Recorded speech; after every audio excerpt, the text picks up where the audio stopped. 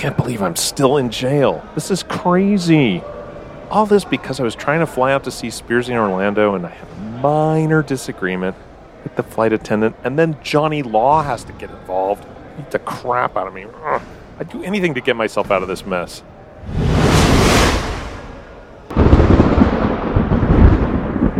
Anything? Holy crap, the devil? In the flesh, Mr. Williams, or shall I call you B-Rad? Vanity really is my favorite sin. In any case, I've got a deal for you that will set you free. You mean I'll get out of jail and I can go home? Just jail, not from Florida. That's a whole different hell, and I'm not in charge of it anymore. I have one of my many demon minions running the show there. Enough about your problems. Can you get me out of jail? Okay, first sign here. Ah! Why'd you poke me? So you can write it in blood, of course. Oh my gosh, could we get more tropey? Fine, El Diablo, of course. Then initial right here. Okay. And don't forget to read the fine print. Fine print. Let's see here. I, B-Rad the Doomed, vow to co-host a devil-themed podcast for our 666th episode on the Stuck in the 80s podcast. Said podcast will have no seggies because those are too heavenly.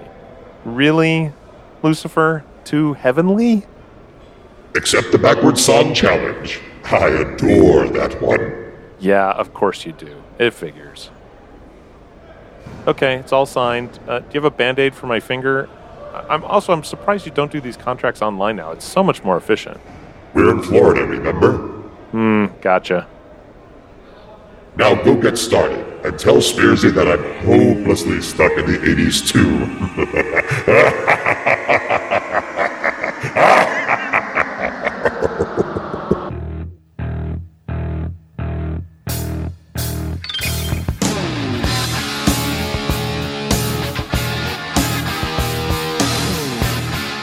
Welcome, I guess, to the very gates of hell. It's Spearsy, still alive, still not officially associated with any demonic forces. And it's Brad in LA. I'm doomed to live a life of dark servitude, but for you folks, it's worth it. And this is episode 666 of Stuck in the 80s. Freddy is a devil. Freddy is a devil. This episode of Stuck in the 80s is sponsored by... Well, it's also sponsored by the 80s Cruise. Join your Stuck in the 80s hosts along with MTV VJs Mark Goodman, Alan Hunter, and downtown Julie Brown in spring 2024 for a week-long trip on board the Royal Caribbean Mariner of the Seas. Performers will include 38 Special, Air Supply, Soft Cell, Debbie Gibson, Sebastian Bach, Stephen Piercy of Rat, Ray Parker Jr., Sheena Easton, Wang Chung, Midnight Star, Animotion, Real Life, Escape Club, When in Rome, and more. And we have a promo code, and it's not El Diablo. Use the code STUCK, that's STUCK, when booking, and you can get $200 of cabin credit. You must be a first-time 80s cruiser to use that code, and you got to use it when you book. Go to www.the80scruise.com for more information. Do it soon. The ship is 95% sold out.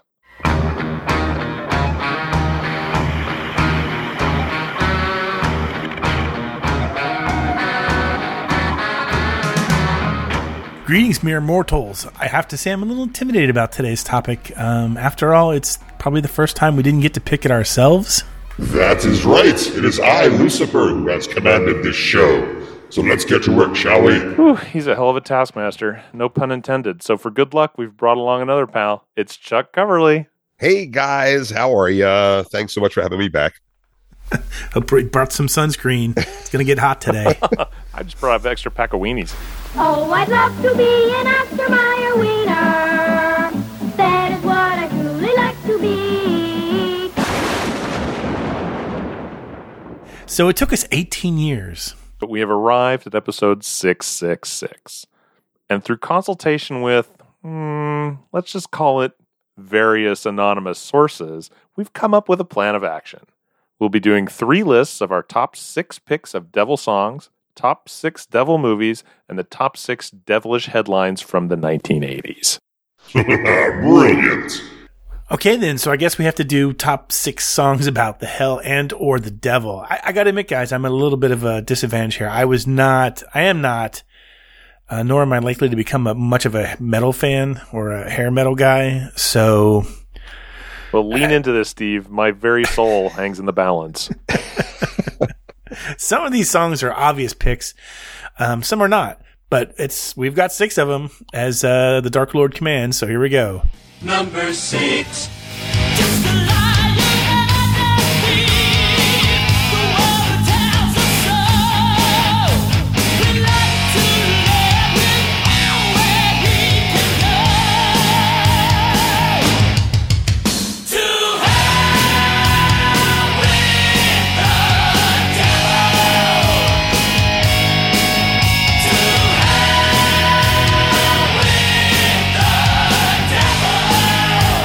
That is To Hell with the Devil by Stryper. Either of you guys big Stryper fans? No. I'm aware of the Stryper. I recognized the costume when I saw it on the 80s cruise a few years back. Yes. It's been done a couple times, and every time I see it, I go, Stryper. Yeah, checks out. So, I mean, most casual fans of the 80s know it's a Christian metal band. To Hell with the Devil was the name of their 3rd studio album. It was the first Christian metal album to get to platinum status. So Nice. Tell me that's not a work of Dark Forces. I'm telling you. So the song title makes sense then. Yes. Yes. They're rejecting the It's devil. like, the hell with that guy. He sucks. He's a dick. Hey, he's still listening, okay? Don't get me into too much hot water. This I didn't know. Stryper takes their name from a Bible verse, Isaiah 53:5. By his stripes we are healed.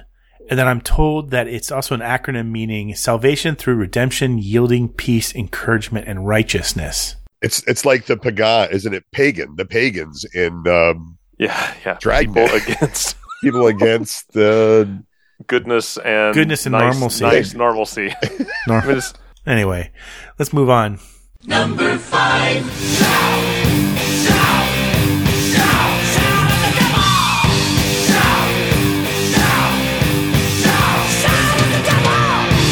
Shout at the Devil by Motley Crue. Well, this is. I think everyone has to agree this is an obvious pick, right? Oh yeah, and certainly everyone remembers this song. Oh yeah.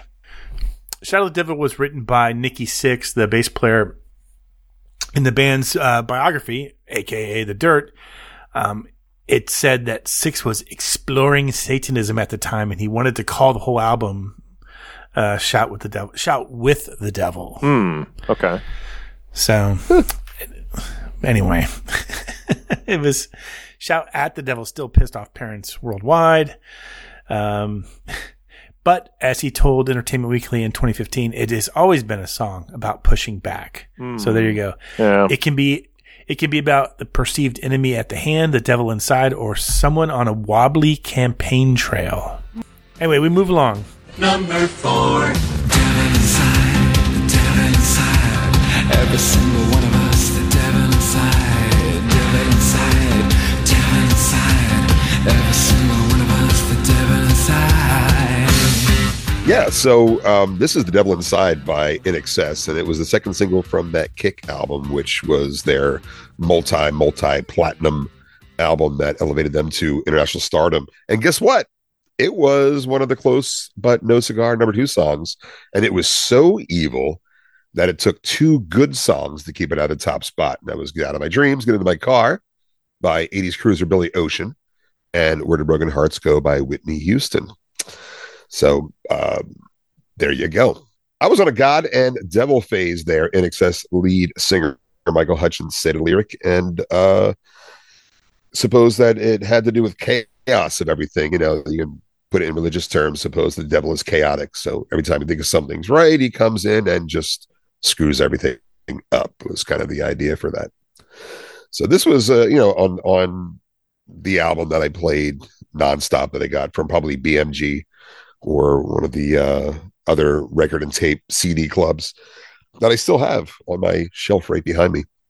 But this was, I like this song. I don't think it got as much radio play, I think, as the other songs on the album, but it was definitely one of my favorites. So, of course, it was used in TV shows about demons, and it appeared in an episode of Lucifer. So, fun TV show if you guys watch that.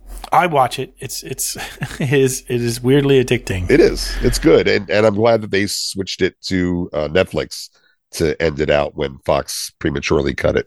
I think I'm still stuck somewhere in season 2, but I'll catch up eventually. I like it when you see it in the movie Rockstar. Okay. Which is one of those movies with that's a Mark Wahlberg. Yeah. Fantasy fest. Like he gets to be everything he gets in his career as an actor. He gets to be a porn star, an astronaut, a football player, and a rock star. He's literally got the greatest resume of fun acting jobs. But there's something weird about Rockstar. I don't know why I love that movie so much, but I do. And this song plays, Devil Inside plays after they do their first gig, and they're at a after party. The orgy's about to start. I believe it's. You can't miss the orgy. Way. Yeah. So that's the nice way of putting it. Here comes the surprise at number 3.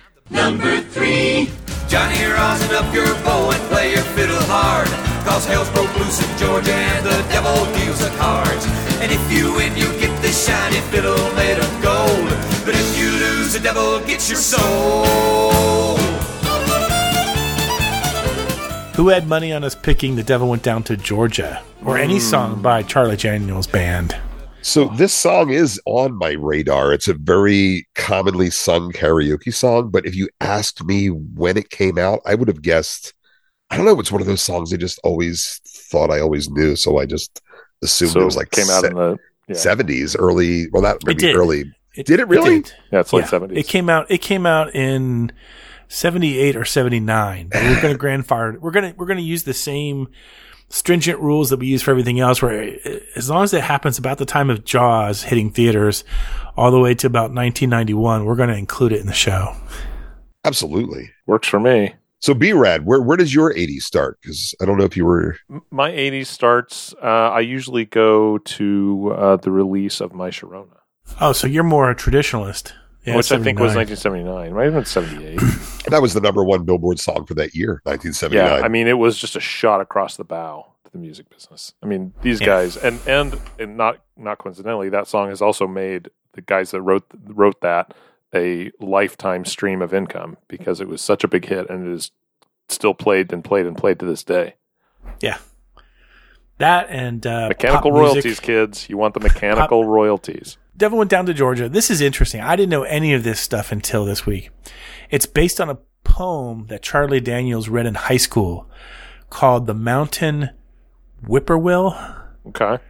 By Stephen Vincent Benet. Is it French? It describes a young Low Stokes who had defeated the elder statesman of Georgia Fiddlers, a man by the name of Fiddlin' John Carson, at the 1924 Atlanta Fiddlers Convention. And it's at this point that I kind of wonder if someone's just screwing with me on Wikipedia and making crap up that they know I'm going to read. Right, because don't you think every single person at the Atlanta Fiddlers Convention would be fiddling somebody? Anyway, here's something interesting. At the end of the song, Johnny invites the devil to come on back if you ever want to try again, before repeating his claim to be that he's the best that's ever been. I read somewhere that his resolution has a deeper meaning. Though the devil failed to beat him in fiddling, Johnny's indulgence in the sin of pride indicates the devil may have won his soul after all. Dark. By losing, one wins. By winning, one loses. I would also point out that I think the devil cheated by bringing in a band of demons as a background band. So I'm FYI. with you there. But I mean, if you got the demons and you got their instruments with them, like, let's crack them out. Let's do this thing. Didn't have to be a solo gig. Well, what always bothered me is when the devil was supposed to be playing that thing, it was a guitar. Could have been an electric fiddle and you just turn it outside. Anyway, we move along. Number 2.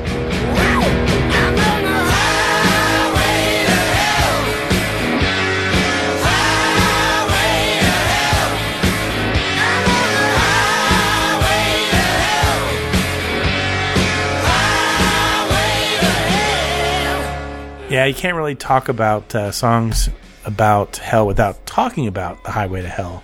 AC/DC, another song we've grandfathered in. Here's the thing about this song. It's not about the devil. It's not about hell. It's a metaphor for describing what it's like to tour through America. Ouch. Ooh. Highway to Hell is the nickname for the Canning Highway in Australia. It runs from where Bon Scott, who at that point was the lead singer still of AC/DC before passing away, ran from where he lived in Fremantle, and it ended at a bar called the Raffles, which was a big drinking hole back in the 70s. Okay. And if you look and listen to the lyrics, they're just a little bit more literal than we're kind of used to. So, Number 1. Night was black, was no use holding back, 'cause I just had to see was someone watching me. In the mist, dark figures move and twist. Was all this for real, or just some kind of hell? 666, the number of the beast. Hell and fire was born to be released.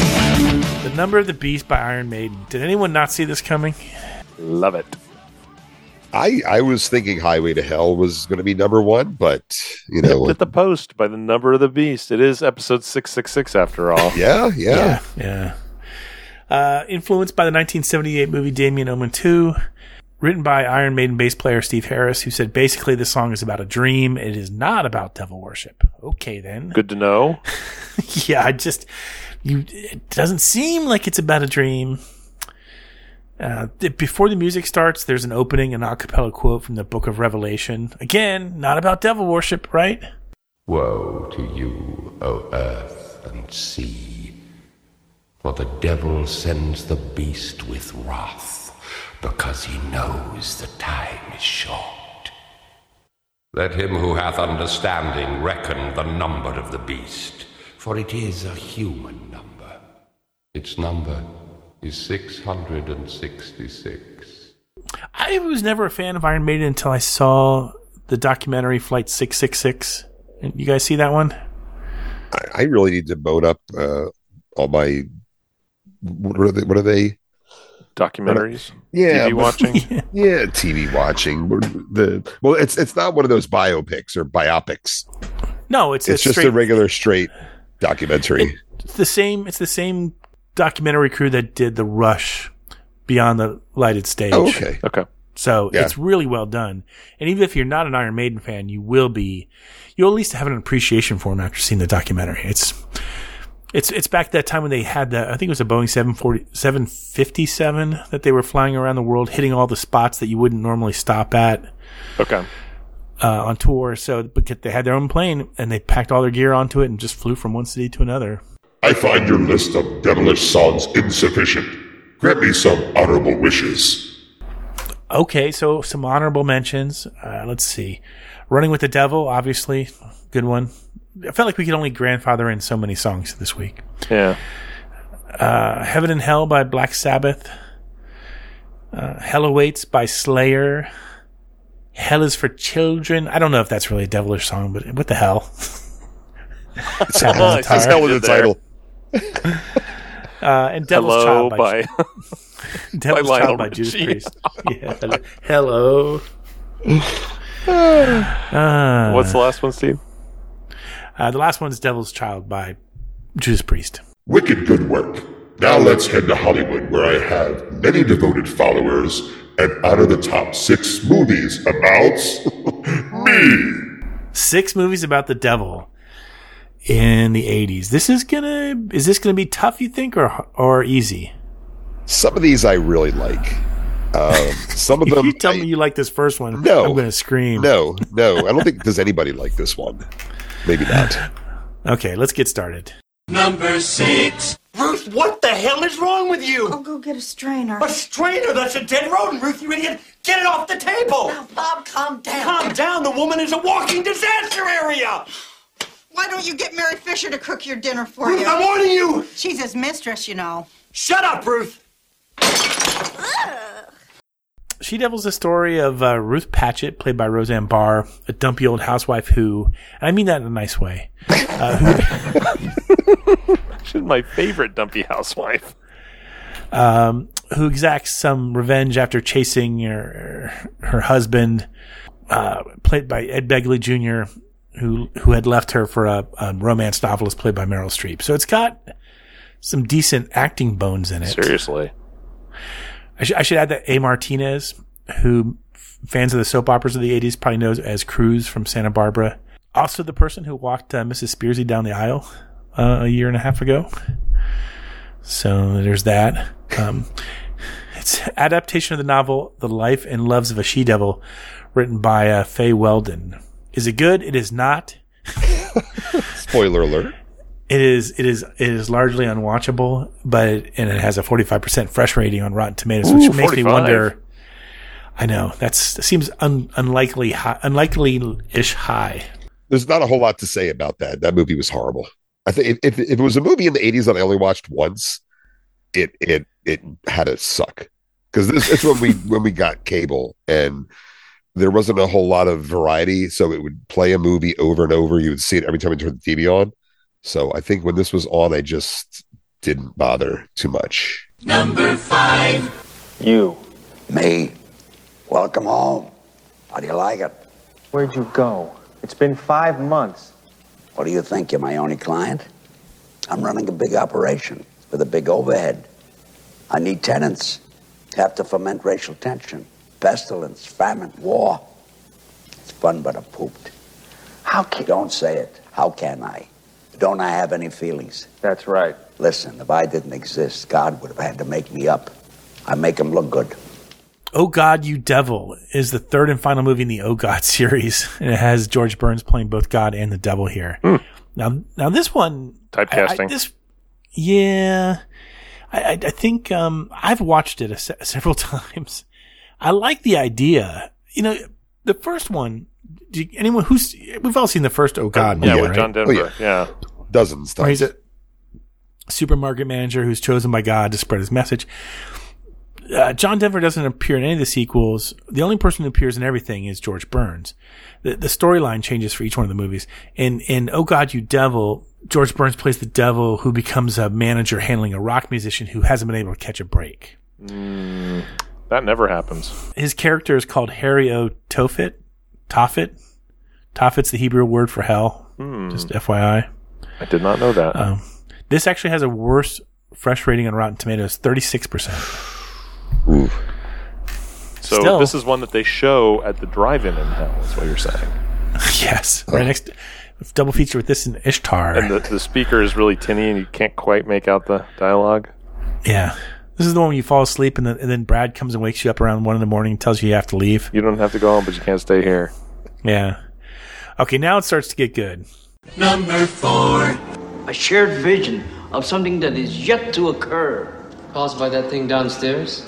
Perhaps not. Tachyon is a subatomic particle that travels faster than light. Supposing it isn't a dream. Supposing it's a message. What if these dreams, premonitions, omens, what if they're really visual messages sent by other human beings? Photographs, video signals. From where? The future. Anything traveling faster than the speed of light would appear to be going backward in time. A future scientist calculates the exact spot that the Earth occupied in space in the past, given trajectory and speed. He then beams a tachyon signal at that spot, transmitting video information backwards through time. For us to receive as electrical impulses, neural stimulus. For what purpose? Could be a warning to show us what's going to happen. A sort of remote camera view of the future so that we can change it. Prince of Darkness. I don't think this one gets name checked very often. No. John Carpenter. It is the second installment in what John Carpenter calls his Apocalypse trilogy. That starts with The Thing in 1982 and concludes with Mouth of Madness in 94. So they have nothing to do with each other. It's just his trilogy of movies Yes. that have to do with the apocalypse. Yes. Exactly. Only thing of note here, too, is the theme song, Prince of Darkness, performed by Alice Cooper, who also has a small role in the movie. We are inching up with a 61% fresh rating here. Nice. Number 3.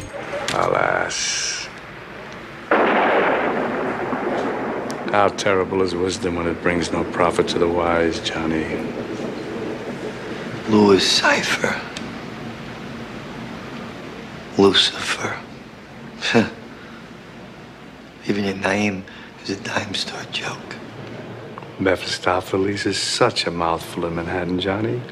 You think posing as the devil just because it scared some superstitious old guitar player and that witch and that nutty old man? You think it's gonna scare me? It ain't. Because I know who I am. And you killed them. And you're trying to pin it on me. Number 3 is Angel Heart. 1987 release. I don't know if you remember this. Robert De Niro plays Louis Cypher, a mysterious man who hires Harry Angel, played by Mickey Rourke, to track down a missing man.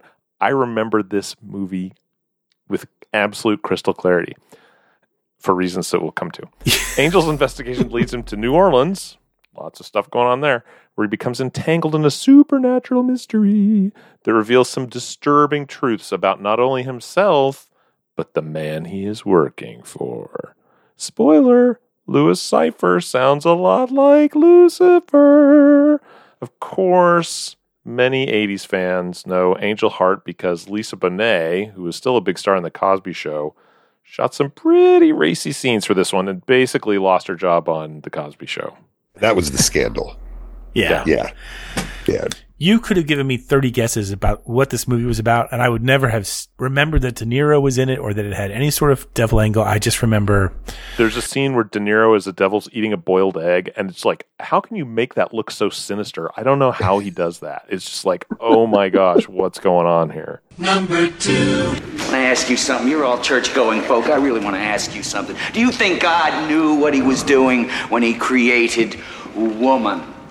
Huh? No shit. I really want to know. Or do you think it was just another one of his minor mistakes, like tidal waves, earthquakes, floods?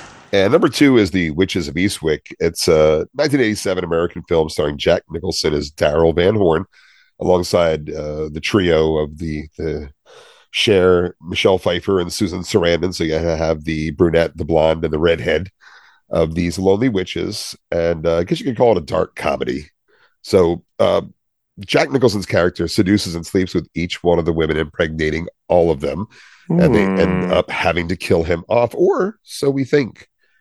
And the film is based on John Updike's 1984 novel of the same name. It's fun. I'd like to know what Rotten Tomatoes gave this. I think we're kind of moving. We're definitely getting better. Number 1. You've stolen my dreams away. All things change, lady. The dreams of youth are the regrets of maturity. Dreams are my speciality. Through dreams, I influence mankind. My dream is of eternity with you. Number 1 on the list with a bullet. It's Legend. Such a pick. The Lord of Darkness in Legend. I think Satan's going to like this because the Lord of Darkness is played by the amazing Tim Curry. It's one of the most iconic portrayals of Satan in cinema. Full stop. The character's never explicitly referred to as the devil. You take a look, okay? He's got the horns, he's got the hooves, he's got the red skin, he's got the contracts, he's got the legal degree. He's there. Tom Cruise plays Jack in the Green, Mia Sara as Princess Lily. It's dark. When's the last time you saw this? I watched this about 2 years ago. It was during COVID. Okay. I watched this. My company has like a Zoom film club, and we screened this a couple of months ago. I'd forgotten much of it, but anyway, and it's an interesting look. It's probably the last movie Tom Cruise made that wasn't a hit, so maybe he signed a deal with Tim Curry in that movie. It won a lot of awards for makeup, visual effects, and it is a cult classic. So I want to give a shout out to one of the 80s cruisers that brings it every year for the costumes, Brian Doe. Did you remember his Lord of Darkness Yes. outfit that he had that year? Amazing. That was he had it for Horror Night, right? Yes. Because if he had come for Pop Icon Night with that would have been an instant victory. So do you think that happens a lot where they kind of shoot their load earlier in the week? I shouldn't say that. I thought we'd moved on from Angel Heart. But really, that's a gun thing, right? Okay, I'm appealing to could be a lot of things. Gunpowder belt. You'll see somebody really knock it out of the park earlier in the week, and then on Pop Icon Night, it's like, hey, I think you're wearing the wrong. Did you come as baggage handlers? No. This is a costume. I actually am a baggage handler. Well, I think it happens quite a bit, but I think that the people who do it, they're in it just because it's fun to dress up. They're not in it for the awards. I mean, It's not like you get the Lombardi trophy or anything. I mean, it's true. I mean, I don't know because I've never won, but coming in a close second, you get an awful lot of love from people. Like, hey, you were robbed. I'm like, oh, thanks. You're very kind. I'm all aglow in your praise for these movies. Now fulfill your destiny and tell me of my other deeds in the decade. Oh, Satan. What were you up to in this decade? There is an awful lot of news coverage of Satan and satanic stuff. We talked a little bit about the Satanic Panic earlier, and we're going to go full on. Here we go. Number 6. Who remembers the book Michelle Remembers? No. Do not. Yeah, me either. Michelle Remembers is a now discredited biography. It was published in 1980. Why is it discredited, you ask? Because the revelations in the book describing this woman's life as a young girl, Satan worshipping, human sacrifices, people chopping off their own fingers, basically everything but dogs and cats living together, were based on Michelle Smith's recovered memory therapy sessions. Now, I want you to hold on to that phrase, recovered memory therapy.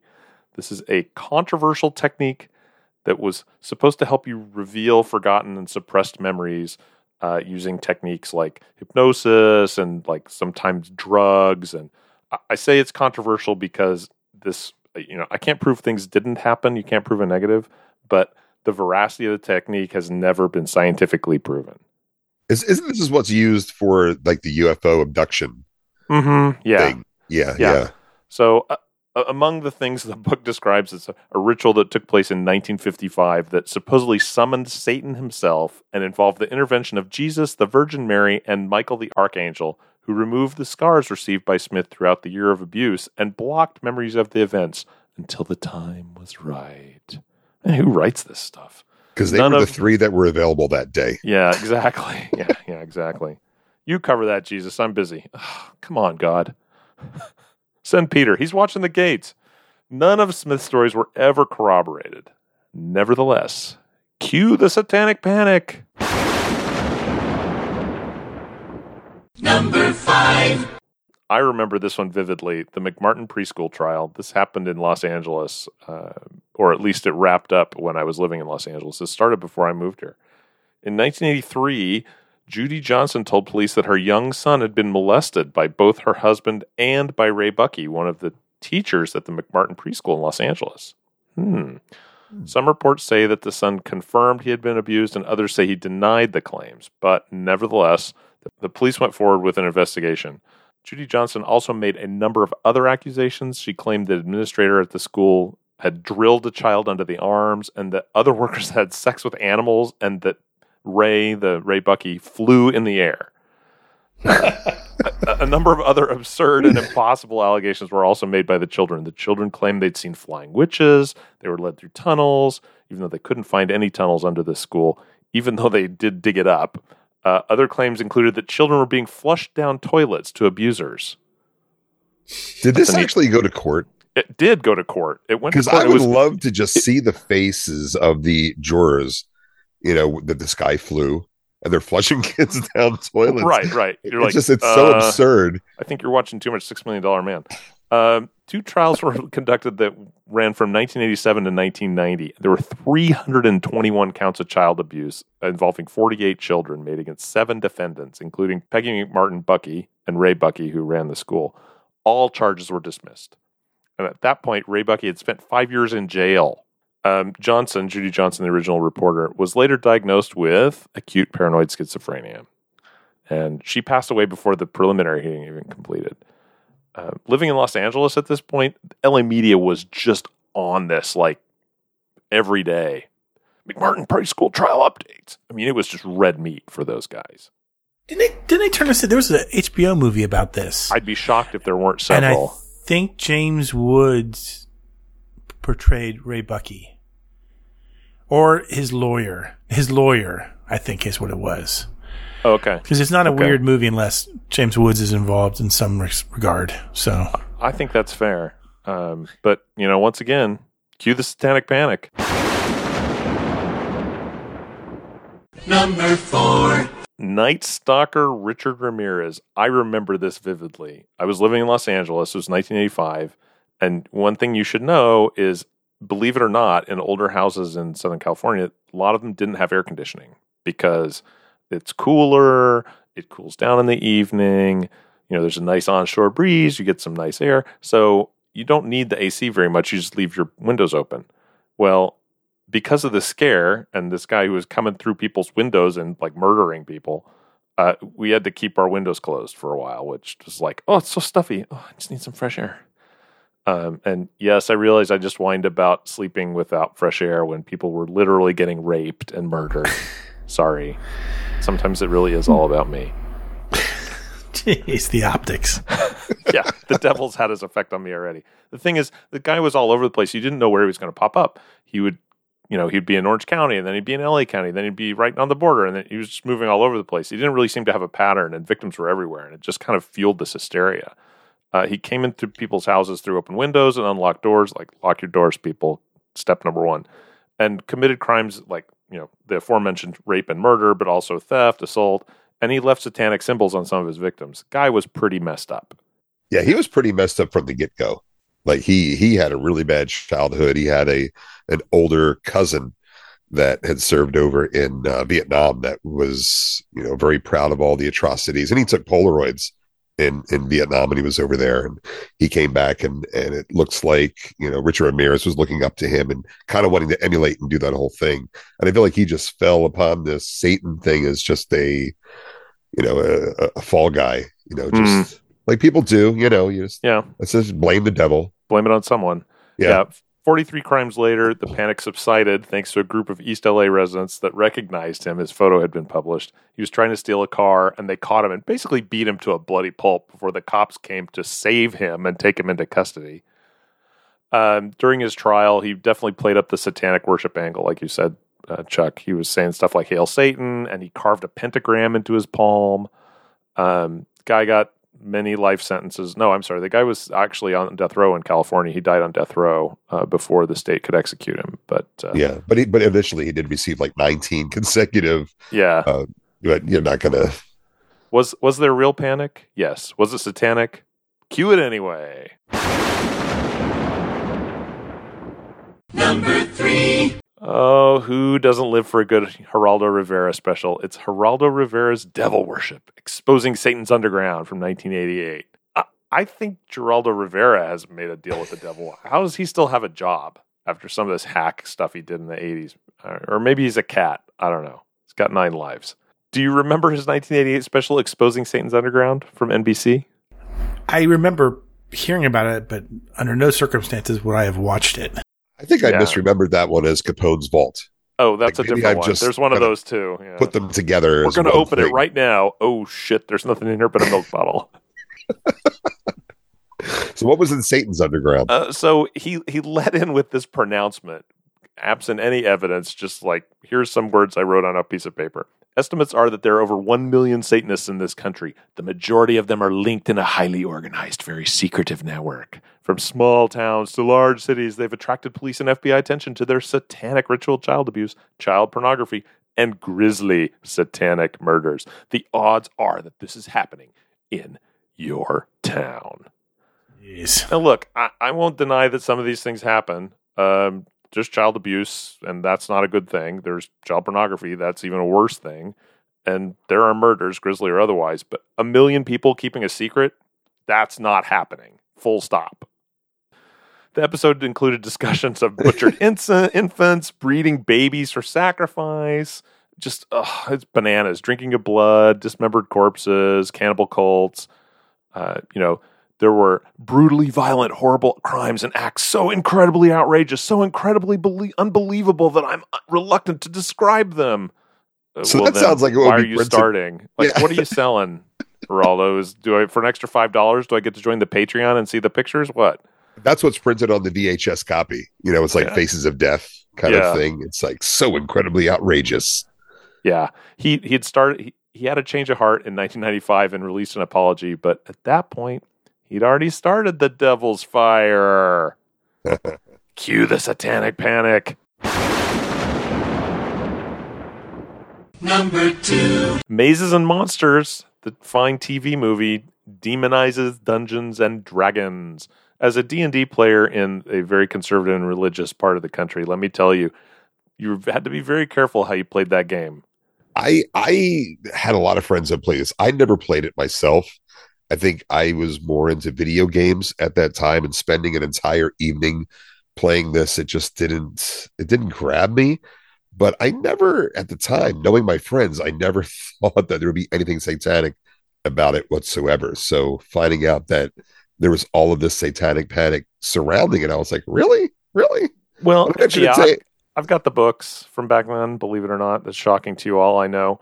And you go through like the monster book and the deity book where you'd pick which deity, and there are evil deities. So yeah, I can see how people might think, well, wait a minute, how are you summoning demons? Isn't that bad? Like, well, no, I'm not doing it. My character's doing it. I'm imagining it. Well, that's just as bad. It might be worse. And that's what happened to Tom Hanks' character in that movie. Yeah. So 1982 drama film follows the story of a group of college students who started playing not Dungeons and Dragons, probably because they couldn't license it, but Mazes and Monsters. And as they get further into the game, the fantasy world starts to blur with reality. And Tom Hanks gets very confused, and Chris Makepeace wears a large number of hats. Is that ever explained? No, it's just like a bit. I actually, when I watched it, and I did watch this several years ago, just, I don't know, on spec. I feel like we talked about it on the show. I had a list of all the hats he wore. It was like, oh wait, he repeated the Deerstalker. I wonder why he did that.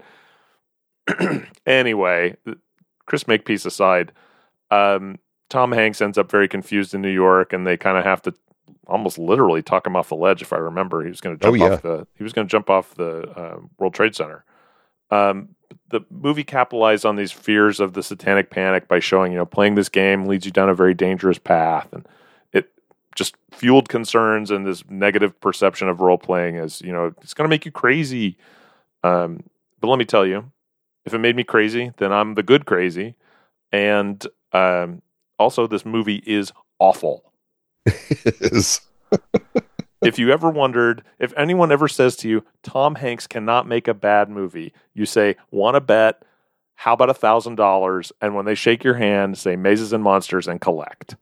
But you know what? You can see the flash of the future Oscar winner that is Tom Hanks in that movie. Like, no disrespect to Tom Hanks. I'm sure he was falling direction. Yeah, no, he's. You can tell on the that off chance he listens. Yeah, right. It's Tom.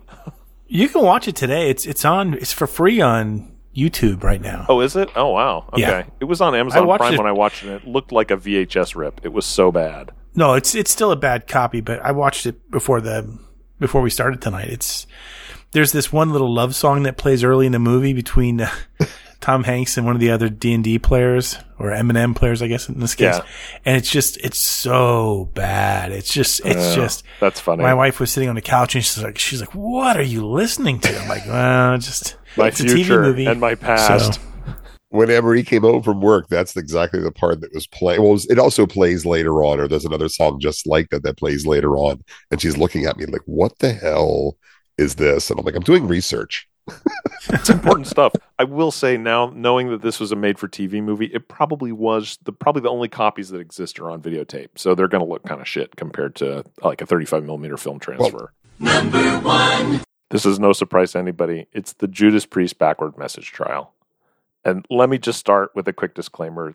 This story is about a lawsuit that was filed by parents after their son attempted suicide. And that's just, I can't even get my head around that. That's just a very dark place for any parent to go to. So whatever we're talking about here in the next 5 minutes, the last thing I want to do is minimize any of that suffering that those people went through, because that's just, that's awful.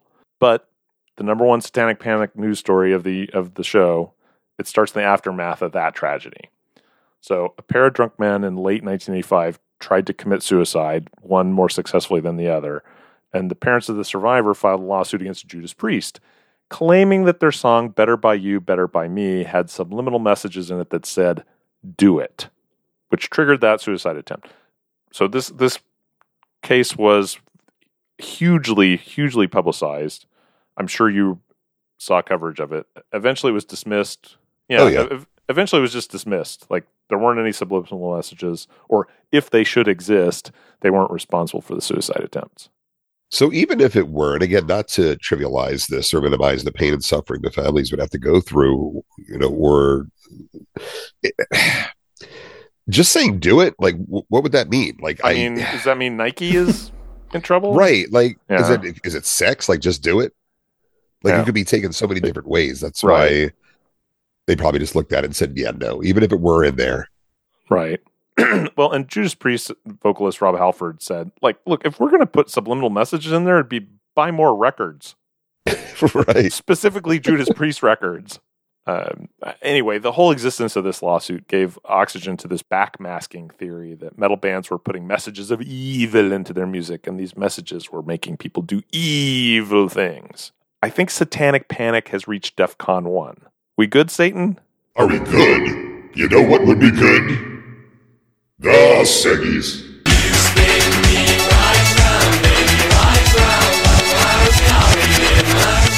Hey, it's time for You Spin Me Round. It's Chuck's favorite Seggy and Satan's favorite Seggy. We're Chuck, going are to you play in league with the devil? We've never been seen in the same place together at the same time. We will play a snippet of a song from the 80s. We're going to play a snippet of a song from the 80s backwards. If you get it right, you're entered into the drawing for some postal-friendly bottle openers. That's the best I can do. That's very sinister. A high nasally voice today. Anyway, pay attention. Here was the clip from episode 663.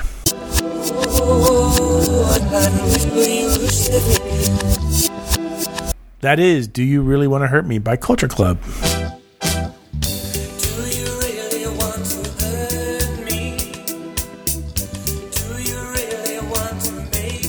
See, I didn't want it to be too easy. I wanted to pick one that was different enough, but I didn't want people to get it automatically. I think they did. You failed. I think they did. Clear the throat. Yeah, the guy who has to read these notes really does want to hurt you. Okay, go ahead, Brad. Give us the winners. Here we go. Winners this week include Dave Deladert, Laura from Pittsburgh, David Wilson, Stinky Pete, Bernie the Dutch Oven Lindemann from Sydney, Australia. Haven't heard from you in a while, Bernie. Good to hear from you. Dallas and Amy Fitzgerald, Carol Parrott, Greg and Kissimmee, John and Little Elm, Brian with an E in Boulder, Terry in West Oz, Bob and Michelle in Silicon Valley, Carl Lewis, Donnie Gettle rhymes with metal, Keano from Midmo, Jason in Memphis, Ellen B, Tanya Boudreau, Anonymous Dave, Tom Korn in Austria, Dan in Omaha, Gene in Hollister, the town not the hipster brand, Alejandro Stix Cardoso Solis from Tijuana, Mexico, Katie from hashtag SF Bay Area. Okay, whatever, guys. Mary Beth in Madison, Cincinnati Joe, Alan Titus, John Ross from Charlotte, North Carolina, Kevin Serving Wench, Peter in Montreal, Kim from Grosse Pointe Park, Todd in Minnesota, and Jan, stuck in Lawrence, Kansas. What do you say, Satan? You want to spin a wheel? Let's give it a go.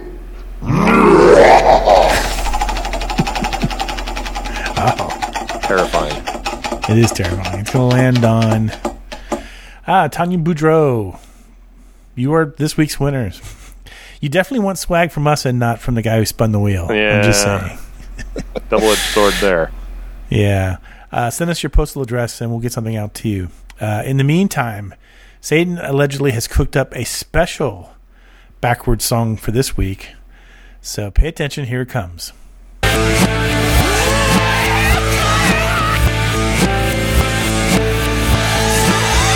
If you know it, email us at podcast@sit80s.com. And tune in next time to find out if you're a winner. My 80s friends, I find your show about me to be truly dark, and I love it. I hereby release you from any further service. Can I just have one final request? I guess so. Can I say the closing lines? Yeah, I think we're going to regret this, Steve.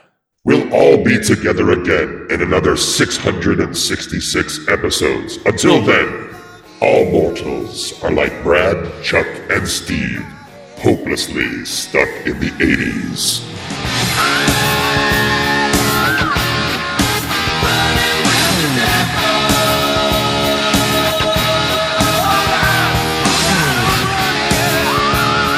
Stuck in the 80s is now on Patreon. If you'd like to support the show, go to patreon.com/stuckintheeighties podcast. Special thanks to Check Battery Daily for our theme music, and thanks for listening.